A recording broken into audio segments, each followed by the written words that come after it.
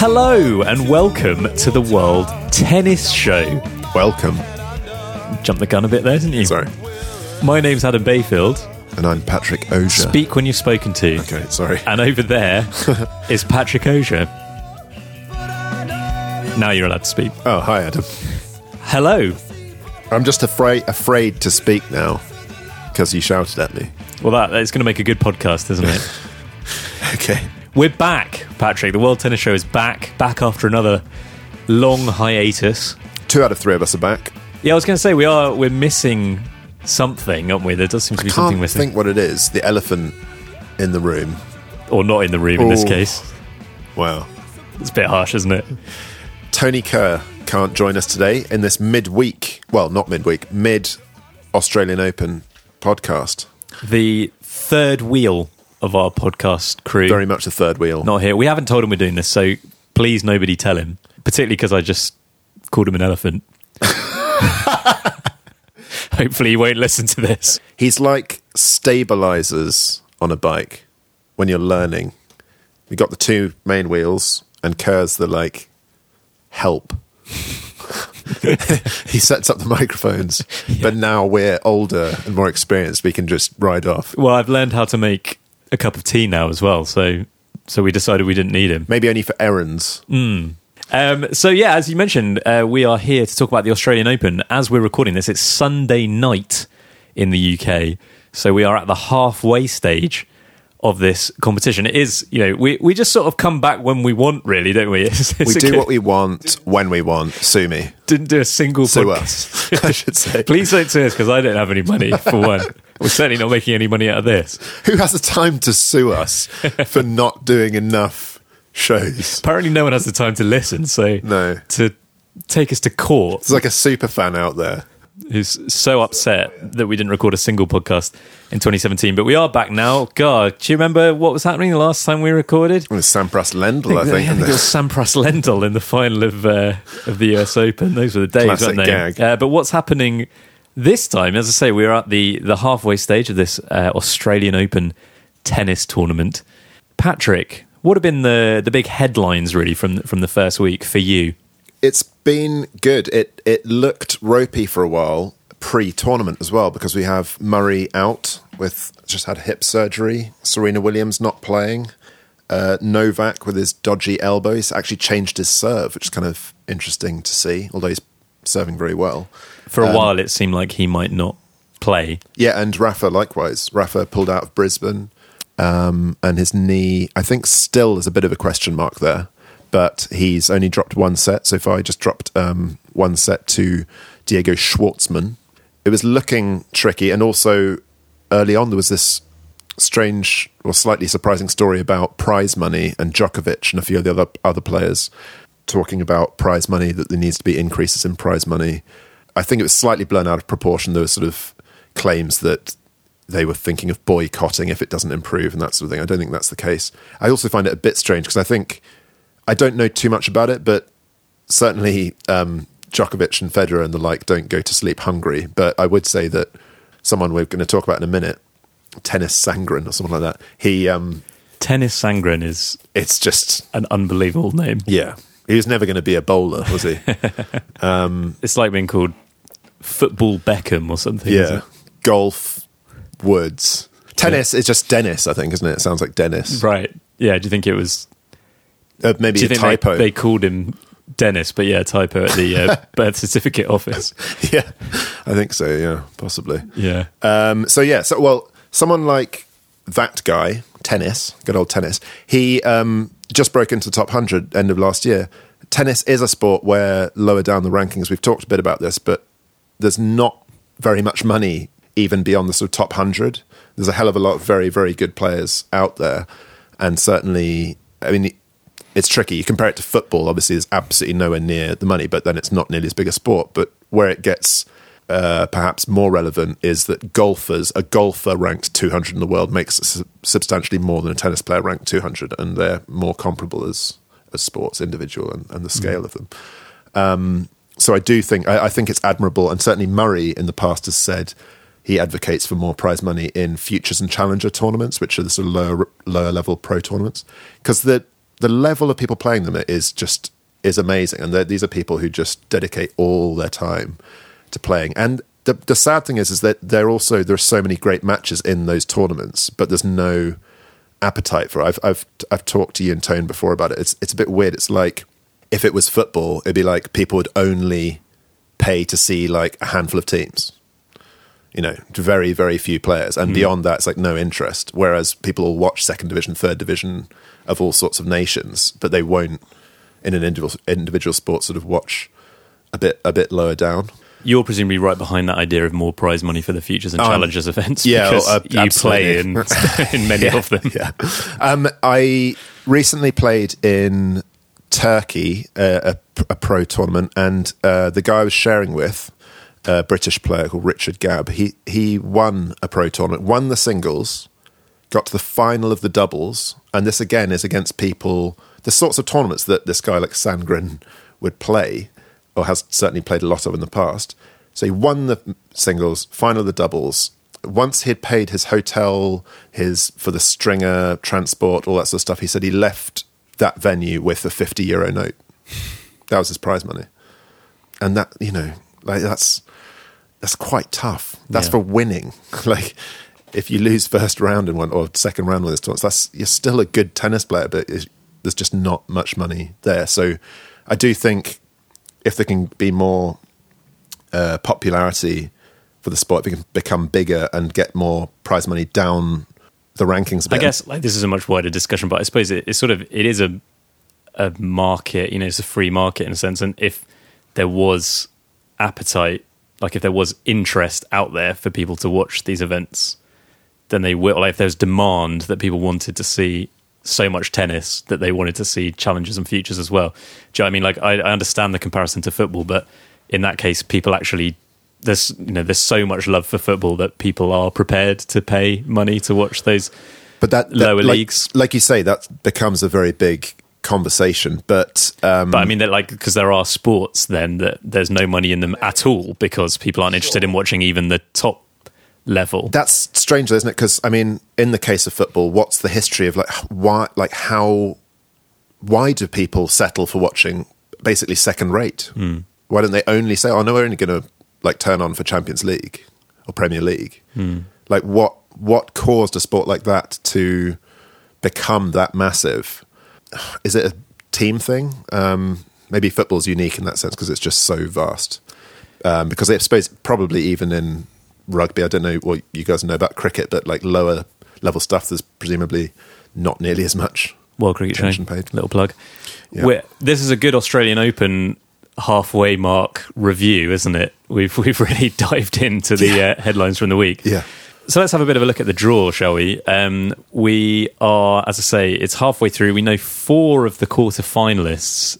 The first quarterfinal is going to be Rafa Nadal against Marin Cilic. Then we've got Grigor Dimitrov against Kyle Edmund, Britain's Kyle Edmund, in the second quarterfinal.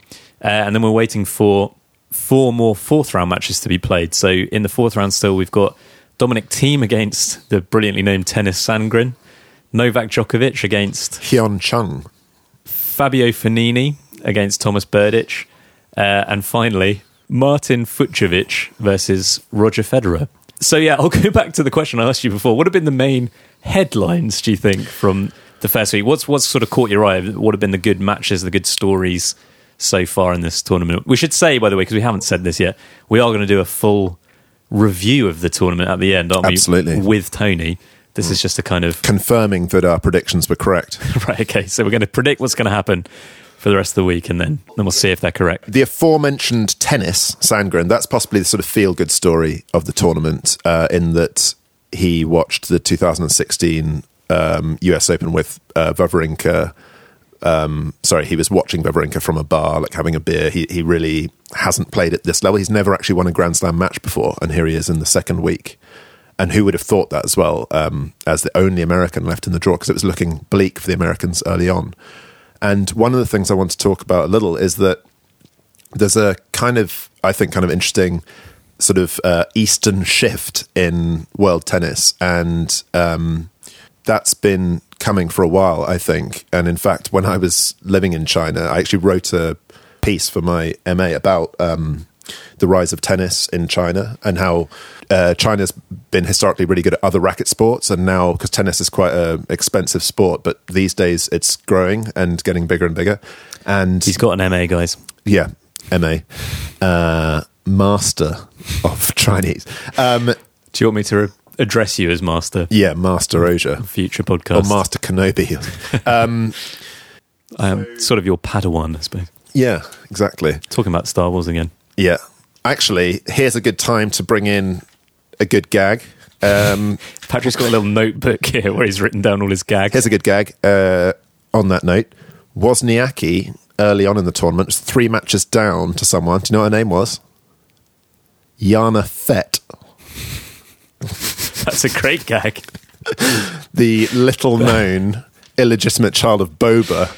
I was going to say, until that point, that was not really a gag. That was just you saying the name of a tennis player. Come on. With your Star Wars knowledge, you should have leapt at that. I mean, I was in stitches. I've edited out 5 minutes of me laughing. So before you interrupted yourself with that gag, you were going to say something about the Asian shift that you'd been... Yes. That you wrote something about for your MA. So Li Na was the player who really emerged and did incredibly well, won the Aussie Open and stuff.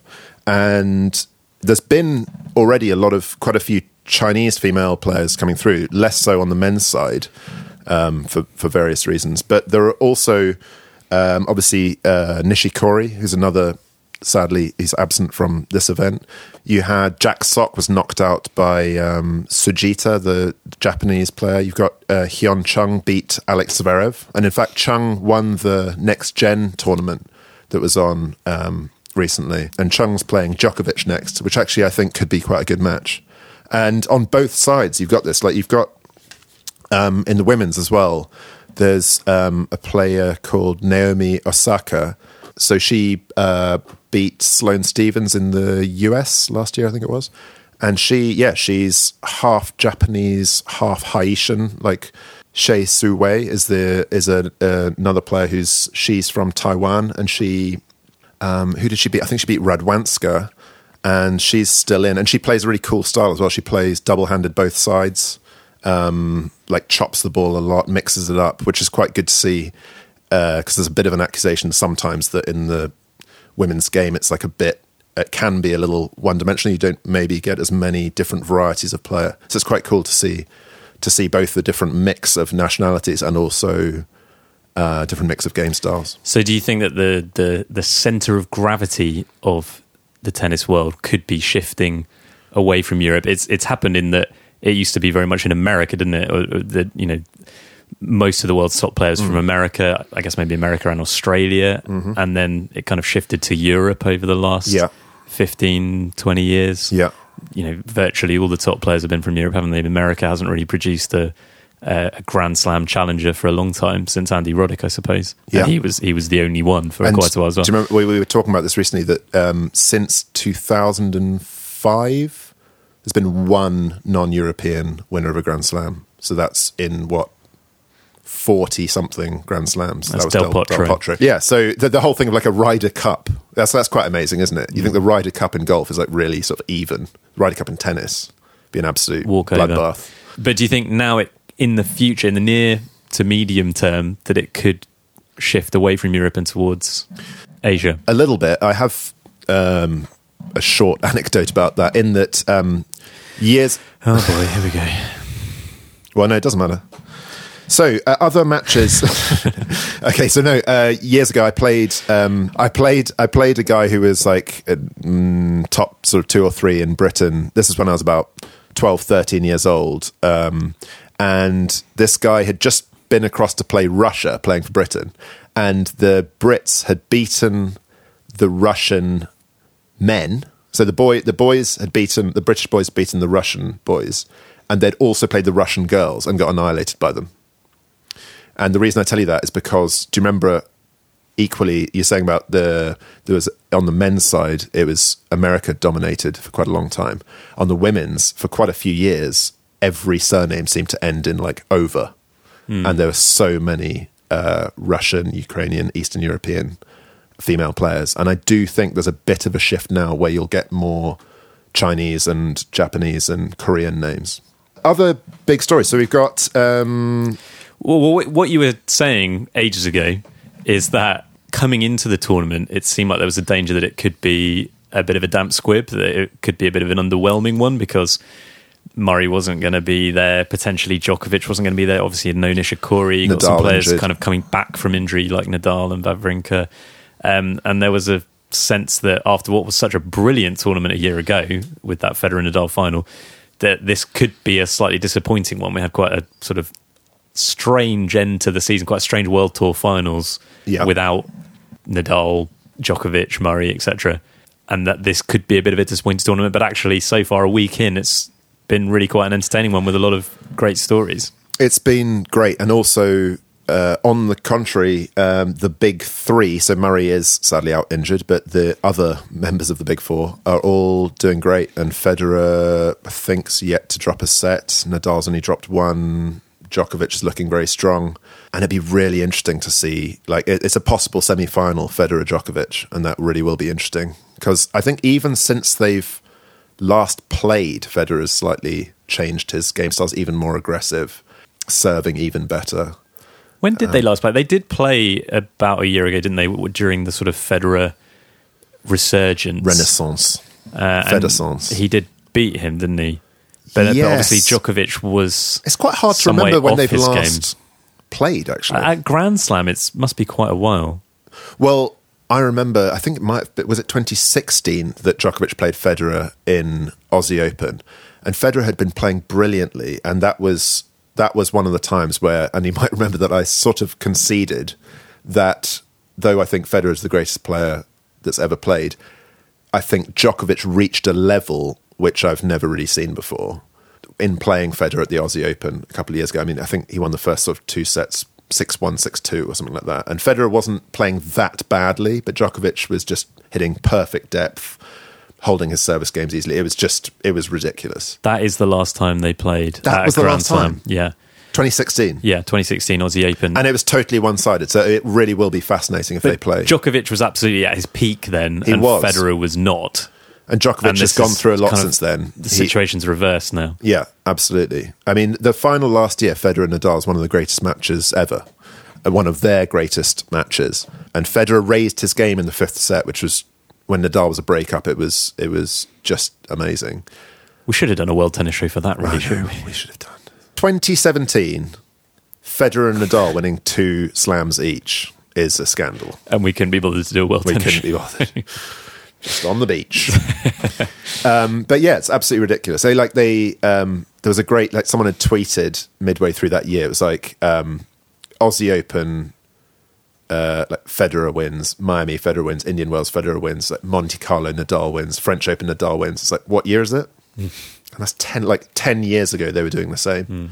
So this is another thing, is that the next gen, well, even sort of Dimitrov, Kyrgios, Chung now, these players are getting better and better, and they do have a tall order. They've still got, I mean, Federer's 37 this year. He's like arguably playing better than ever.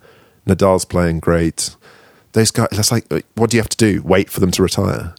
Dimitrov is looking good. He had a really shaky start to the tournament where he almost lost to that guy, Mackenzie McDonald. 8-6 in the fifth after losing the fourth, 6-love. Good win over Kyrgios. Massive win, yeah. And also that's a something where I'm happy to change my tune there a little, in that I've not been a fan of Kyrgios in terms of personality in the past. He's an extraordinary player and an unbelievable talent. But in this tournament, I think he's won a lot of fans. He had an amazing win against Tsonga. It had 3 tiebreaks, and it was a very similar score to the Dimitrov one, actually. And he apparently Tsonga was his idol growing up, and Kyrgios had watched Tsonga when he was a kid, and Tsonga had signed tennis balls for him. And so Kyrgios was really respectful about Tsonga.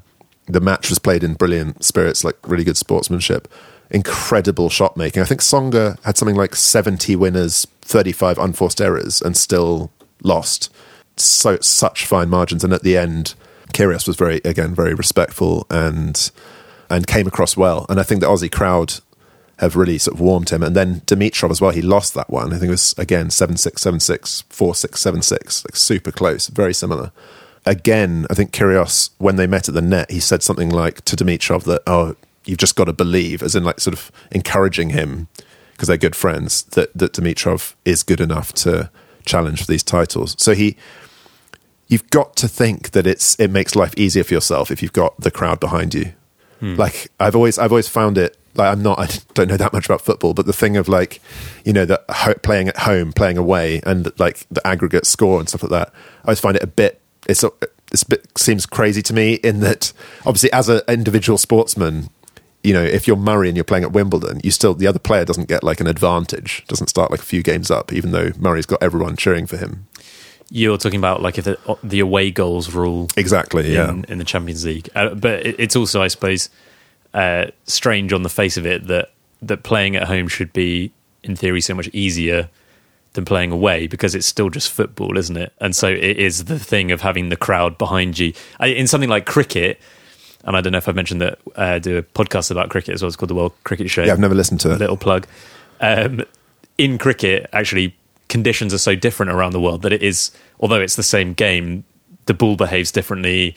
In India, it's dusty and it turns a lot, and the spinners really come into it, whereas in South Africa, Australia, it bounces a lot. It's much better for fast bowlers. So the game plays out in a different way. But in football, to a very large extent, it's the same. Exactly. So it's just about having that crowd support and having that behind you. And that's it's kind of strange in a way. I think that as an aspect of football, it's interesting. So what you're saying is that for someone like Kyrgios, you know, you'd think he would work out, and maybe he has worked out, that if he behaves better, respects the crowd more, seeks the support of the crowd more, that it's actually just going to help him. Well, and not just in Australia, but also around the world. Like someone like Federer, obviously Federer is a bit of an exception, but he has massive support everywhere he goes.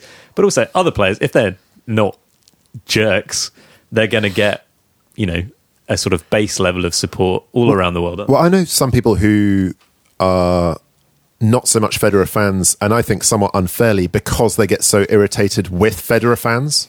And for example, when Federer plays Djokovic at the US Open, I think the last time they played at the US Open, it really was quite extreme, and anything that Federer won, even if Djokovic sort of double faulted, the crowd would go wild for Federer. And it's not Federer's fault that he's popular, but the fans were so one-sided, bearing in mind obviously neither of them are American, that it gives them such an edge. But someone compared Kyrgios, they said that there might be a bit of a shift in the same way that, do you remember how Hewitt was regarded when he was first around? And he was young and brash and always doing his kind of, come on! And as time went on, he actually, in Hewitt's case, I think he actually benefited from, got more popular when he actually stopped winning quite as much. All the time, in every sport. Does it? Oh yeah, well, I don't know about in every sport, but certainly in the sports I follow, like as soon as players stop being good, again, well, maybe they get a bit more humble as well. May have mentioned that I do a podcast about cricket, but in cricket, I've not listened to it. In cricket, you know, someone like, as England fans, you know, you tend to sort of, or at least when you're growing up, you sort of despise a lot of the Aussie players. But like people like Glenn McGrath and Ricky Ponting, who are these kind of like pantomime villains when they were playing. When they stopped being, well, McGrath never stopped being brilliant, but when Ponting kind of tailed off a bit towards the end of his career, he suddenly realised, like, oh, he's actually quite a good guy. And then the second he retires, you're like, legend. Yeah. Absolute legend. Yeah. And yeah, it was very much the same with Hewitt, wasn't it? Where I think so. Is it? He became a sort of like plucky underdog, suddenly he was... Is it partly an Aussie thing? I mean, we are just talking about Aussies at the moment.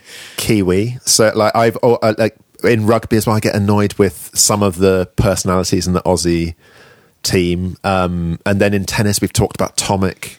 And Tomic's still a pain. I mean, he's got worse and worse, actually. Whereas Kyrgios, my point about Kyrgios is he's getting the crowd more behind him, and he's a lot more likable.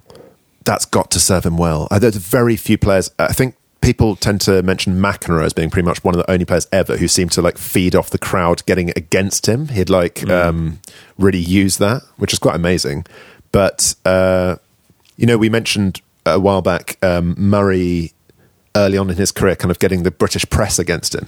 Surely, I reckon, he was sort of sat down and like, you don't really want to do this to make life easier for yourself. And since then, he's been much sort of better. Much more open, much more accessible. Yeah, exactly, much friendlier. And I do think that's helped him. And so he gets brilliant support now. For Kyrgios as well, like he's such an exciting player. That's where he is very different to Hewitt, because Hewitt was like very, very steady and stuff. Kyrgios is an amazing shot maker. I mean, his highlight reel it will be one of the best of any of the top players, and the sort of trick shots he plays. So yeah, even though he's lost to Dimitrov now, I think it's a massive step for him, and he has got unbelievable ability. Like his serve is one of the best in the game. He'd be a real threat for Wimbledon this year, and he's someone now who's looking. It's more likely than not that he'll win a slam at some point for sure, I think. So yeah, it was a great match today, but Dimitrov did prevail in the end. In the quarterfinals, he's going to be playing Kyle Edmund. What a run from Kyle Edmund, British number 2. British number 2, Kyle Edmund, who I've played actually. Oh god, here we go. It's going to be another anecdote here. So it was the summer of. It's the summer. No. Spring. It was Tuesday, and it was Wednesday, because I'd had beans. I played Kyle Edmund on clay in England a few years ago when he'd just got a few world ranking points, and I had actually just eaten a full English. I got the timing wrong on my match. Jesus Christ. Not only that, I got the timing wrong on my match, but I actually brought the wrong shoes. On clay, like this is you'll be learning here, because this is good tennis knowledge. But on clay, you wear different shoes. You wear these shoes with quite specific tread on the bottom for gripping the surface. Tony's not here. He tends to just go for like sandals on all weather, all surface. Yeah, sandals. You're more a croc man. Yeah, clay court shoes. I forgot mine, and so playing Kyle Edmund. Greg Rosetsky was watching, who was coaching him at the time, and playing with non-clay court shoes and also quite old shoes meant that I was a little bit like Bambi on ice. But it was a good game. It's a good game. I think I lost 6-2, 6-4. That's not bad. But it was all right. But he's since done well. Still a defeat, but still not bad. Still a defeat, yeah. He's in the absence of Murray this week, he's really stepped up, hasn't he? I mean, with again having a bit more sort of press attention, a bit more support from back home, maybe all of that could help. Yeah, he is someone who I think he can get like top 20. His forehand's absolutely huge, and he's got one of the sort of spinniest forehands in the game, and it's a great weapon. Occasionally, not wildly exciting in interviews and that sort of thing, but that's fine. He lets his tennis do the talking, lets his Sandgren do the talking. So he's playing Dimitrov next. Yeah, I said that a minute ago. So okay, yeah, pay attention. I switched off when you mentioned the World Cricket Show again. What else have you got in that little notebook of yours? So Nadal Cilic coming up. Cilic has beaten Nadal actually quite one-sidedly in the past, once or twice, I believe. And he's like that time he won the US Open, he has the ability to blow people off the court. Rafa, though, is wearing the sleeveless shirt again these days, so probably the favourite. Is that like his... that's his secret weapon. Yeah, I think so. I think so. Yeah, and then Fed's still in. So I think a Federer Djokovic semi will be epic, and it could be. So Fognini's still in, playing Berdych. Team, I see. I think Berdych will beat Fognini. So yeah, it could potentially be Berdych, Federer. Do you remember that happened last year? Djokovic and team. That was the moment that people realised, okay, Federer's had 6 months off, but he's not messing around, when he utterly dispatched Berdych in straight sets at last year's Aussie Open. I can't see that match playing out that differently, but Berdych has caused Federer problems in the past, and he has a massive game. It was quite surprising that he beat Del Potro quite so one-sidedly. We're obviously big Juan Martin fans. Berdych is a funny one because he's always there. He's a bit like David Ferrer, but I wonder how many people on earth have Berdych as their favourite player. He exists. Maybe fact. Berdych and Berdych's mum, and that's probably it. Yeah, which is harsh because I heard his mum's a Federer fan. Yeah, well, maybe, but he's not. He doesn't seem like an unlikable guy. No, he doesn't do anything wrong. It's just hard to warm to him, isn't it?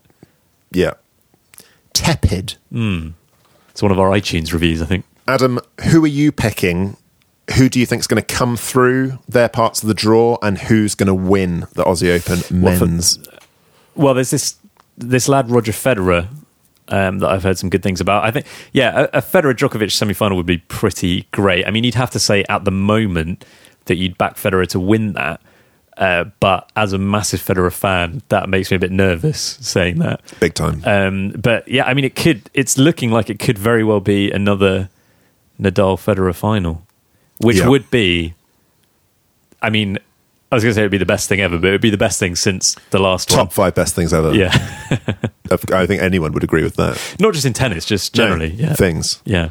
And on the women's side as well, it's obviously no Serena this year. Venus went out very early on. Good stat. The last time that neither Williams sister was in the second round of a Grand Slam, Tiger Woods had not won a single major. Rafael Nadal was still in primary school, and Steffi Graf was world number 1. So, long time that the Williams sisters have been dominating the sport. That is a great stat. So we've got like Kerber's the only Slam winner still in. She absolutely thrashed Sharapova the other day. She did, and I think much to the delight of Serena Williams, they really don't get on. I think Kerber's a good prospect there. Halep is still in. She's I think possibly slightly injured though. And then the girl I talked about, Naomi Osaka, is quite. She's good to watch and a great athlete, and also really likable. Well, she's playing Halep in the 4th round. Yep, and that should be a good game actually. You mentioned Wozniacki earlier. Yes, never won a Grand Slam before. Do you remember who she was 3 match points down against? Star Wars. Was it Fett? Yes, Jana Fett. See, it all comes full circle, doesn't it? The circle is now complete. Yeah. And we're talking about Jana Fett again. Yeah, so Wozniacki, that's impressive. Wozniacki, do you like Wozniacki? Yeah. Yeah, she's another Burditch. Yeah, I mean, she's like Burditch. She exists. She's there. She's all right. She's a bit of a weird one because she's one of those people that gets thrown around in the conversation of best players to not win a Slam. She's a retriever. She gets a lot of balls back. But this tournament, so she was 5-1 down in the 3rd set against Boba Fett's illegitimate daughter and won that match. And since then, she's played with a freedom that sort of allows. So she is also a prospect, I believe, in this draw. But it'd be cool to see someone completely different win it.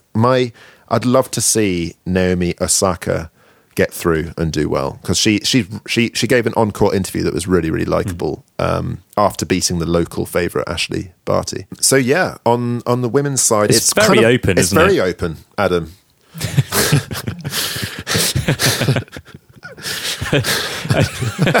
don't know why it made me laugh. You saying my name. It's just like, it's like we barely know each other. The idea that there's like someone else here that you might be talking to. It's very open, Adam. Yeah, and as I said, Shea Su Wei, the Taiwanese girl still, and I love seeing variety in tennis. I love the fact Diego Schwartzman, like when he beats someone really tall, I like that because he's like 5'6". I think it's Nicolescu, the female player who plays like every forehand's a slice. I like it. There's like Patrick's just listing things he likes. I like bananas. I like ice cream. I like being inside on rainy days. Yeah, the smell of freshly cut grass. I've just edited out 45 minutes of that. So now back to the tennis. What else do you want to say? Yeah, so I like variety in the game. That's why the Federer-Nadal rivalry is the best rivalry tennis has ever had, because they are fire and ice. And like we said before, Djokovic is lukewarm water. He's right there in between them, just steady. Yeah. Yeah, back in the dim and distant past when we last did a World Tennis Show, I think we may well have been talking about the fact that at that time it seemed like the Djokovic-Murray rivalry was... Djokovic was... I think you and Tone were both sort of predicting it was just going to be Djokovic-Murray from there on in, and I was sort of against that. I don't really remember it like that, but unfortunately there's no way to... sort of exactly as it was, I think. It's a shame there's no way to go back and listen to those conversations that we had, but like... When we were talking about that, it was very much a big one. You know, Djokovic was out on his own, but we sort of thought, I think, that the Djokovic-Murray rivalry would continue indefinitely, but that was not as exciting a prospect. Too similar to each other. Although both brilliant players, and could produce sort of epic matches and sort of physically epically long awesome matches and great rallies, but they not as exciting. Would you let me finish a sentence? Not as exciting. True. Sorry, now you can talk. Okay. Yes. So those matches, and also the other thing, because. So those matches, yes, they were sometimes decided by fitness. Fifth set, just who was the one who could last longer, and they were a little one-dimensional. Nadal, Federer, yeah, we've talked a lot about it, but it's the best. It is the best. It's just the best. It's the best thing. That's every episode of this podcast, isn't it? It's just Federer's the best. And Nadal's also really good. And Nadal's another the best. Is excellent. Cool. Actually, we had a question from a listener. So we got a question from David in Guernsey. He was asking, the commentators sometimes talk about the second serve in tennis and say, like, they talk about the importance of the second serve. And David was wondering why that shot singled out as being so crucial. He was sort of saying, I think he'd been watching some tennis and one of the commentators had said, well, and as we all know, the second serve is the most important shot in tennis. And his Did they say that? question was, surely the second serve can't be the most important shot. All commentators should say that the serve is the most important shot in tennis, because it is. Just the serve, full stop, first and second. The serve is the most important shot. First and second together. The return's the second most important shot. What I'd say to David is that tennis is something where, like many things in life, with the 80-20 principle, where a small part of the entirety of tennis is a lot, like there's a lot of weight on that aspect. It's not evenly weighted. All shots aren't created equal. So perhaps a somewhat surprising stat to many is that in pro tennis, 70% of all points are 4 shots or less. That basically means that the serve and return are really, really crucial. So serve and first shot, after the serve, return and first shot. What that means is that, so Djokovic is the best returner tennis has ever seen. Federer is actually one of the best servers tennis has ever seen. And you might remember, like, Murray early on in his career actually really had quite a relatively weak second serve, and that was really punished by Federer and others. And one of the biggest improvements he's made has been to that serve. And it just means that it's sort of, if you can get those fine margins and raise the number of points that you can win when using your second serve, a very, very small percentage change in tennis will genuinely be the difference between millions of pounds of prize money and titles. And so the second serve, if you can put the opponent under pressure, be winning more than like half of those. You still want to make most of your first serves. But if you have a really, really reliable second serve, you don't cough up a load of double faults, then you put yourself in a good position. That's interesting. That makes sense to me as, like, not quite a pro tennis player, like not miles, just nipping at the heels of Tennis Sangren. Really, you're probably the next story, next feel good story. Tennis Bayfield rising up the rankings. Unfortunately, Tennis Bay.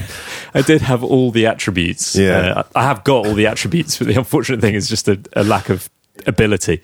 It's just a shame your parents christened you Snooker Bayfield, isn't it?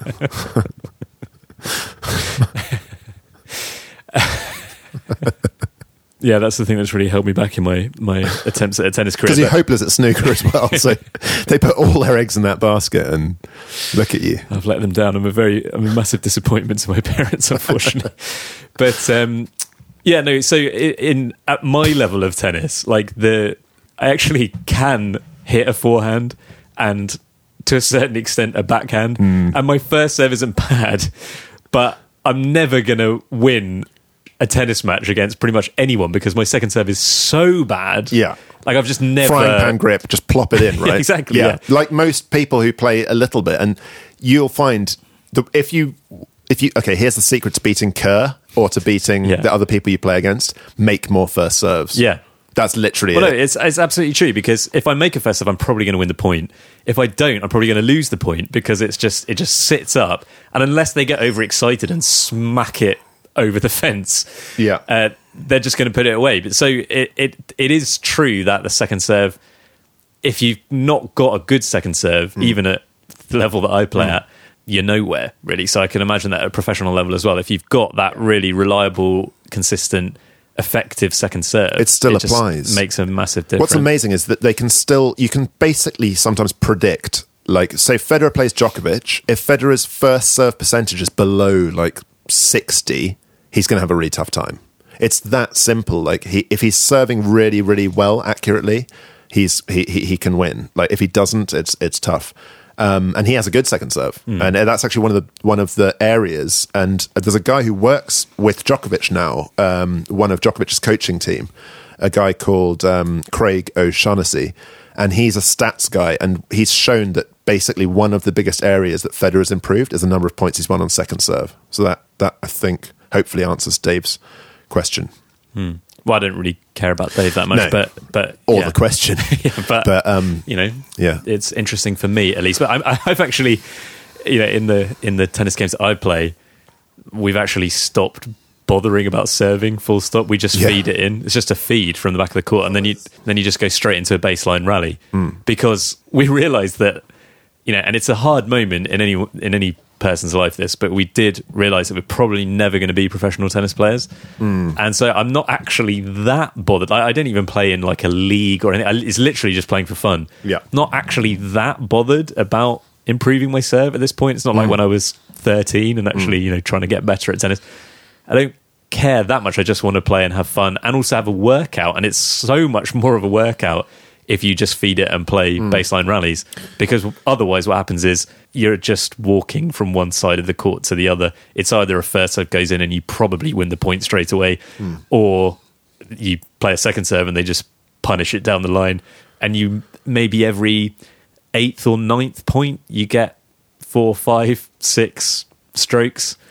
Otherwise it's 1 or 2. So just feeding it and doing baseline rallies, it's just a much better workout. To friends or to people I coach, like, if you want to have fun and you want to, because that's the thing, if you're playing for fun, just rally and have long rallies, play 100, keep the ball in. If you want to improve as a player, win more matches, that's almost worthless in terms of so few rallies are that long. And if you want to improve in those, work on your serve and return. Yeah, it's kind of as simple as that. And it's crazy. Like, Pete Sampras won 14 Grand Slams before Federer is possibly considered the best player of all time. He basically said, he is on record saying it amazes him that pros, even other pros, don't work on their serve as much as they should.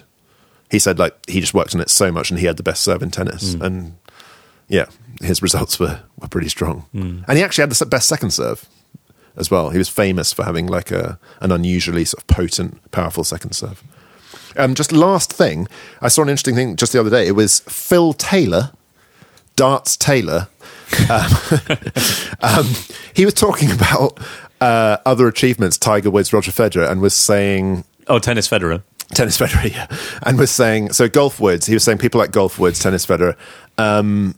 that it makes him laugh because he hears about them being some of the greatest of all time, and yet he has like way more world titles. Phil Taylor has more world titles. Phil Taylor does, yeah. What do you think? What do you think about that? But this kind of comes back to what I was saying in that, like, when we were talking about the Future Challengers thing, and it's sort of a free market.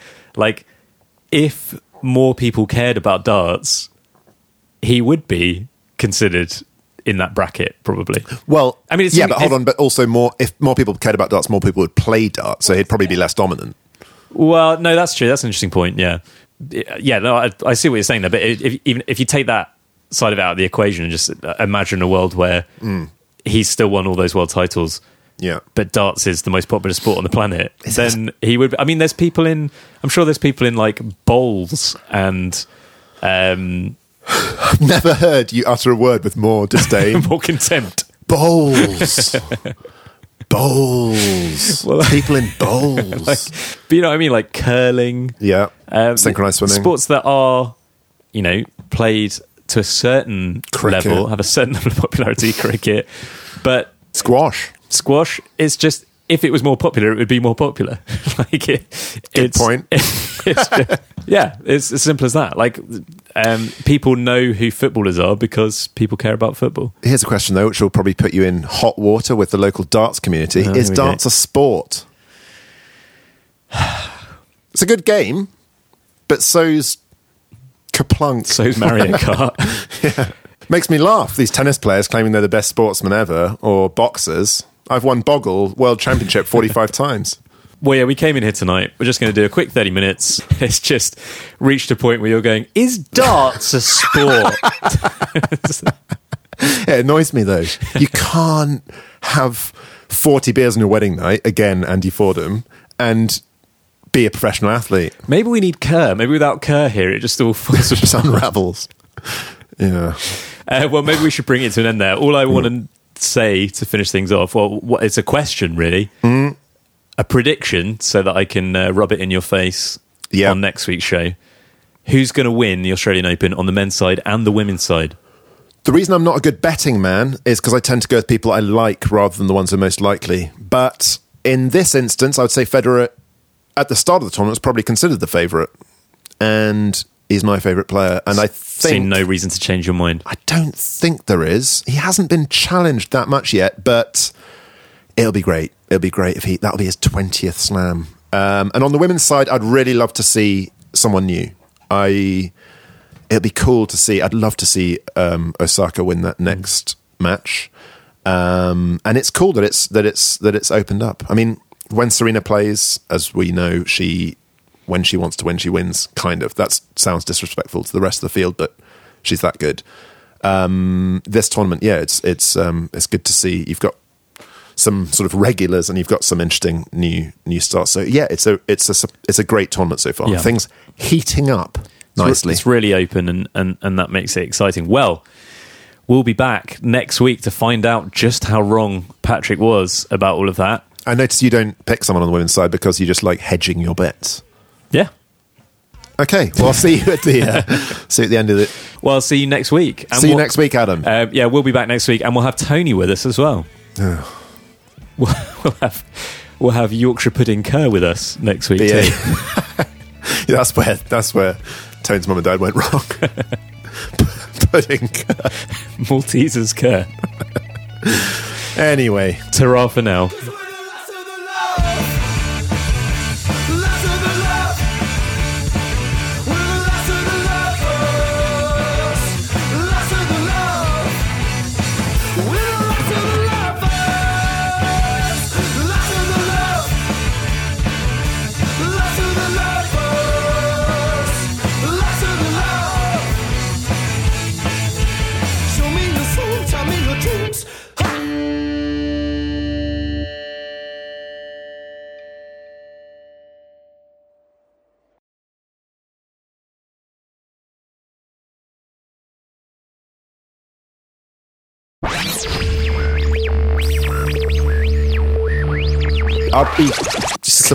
I'd be surprised if that was the exact wording, but you're like Liam Gallaghering the mic. You're like, and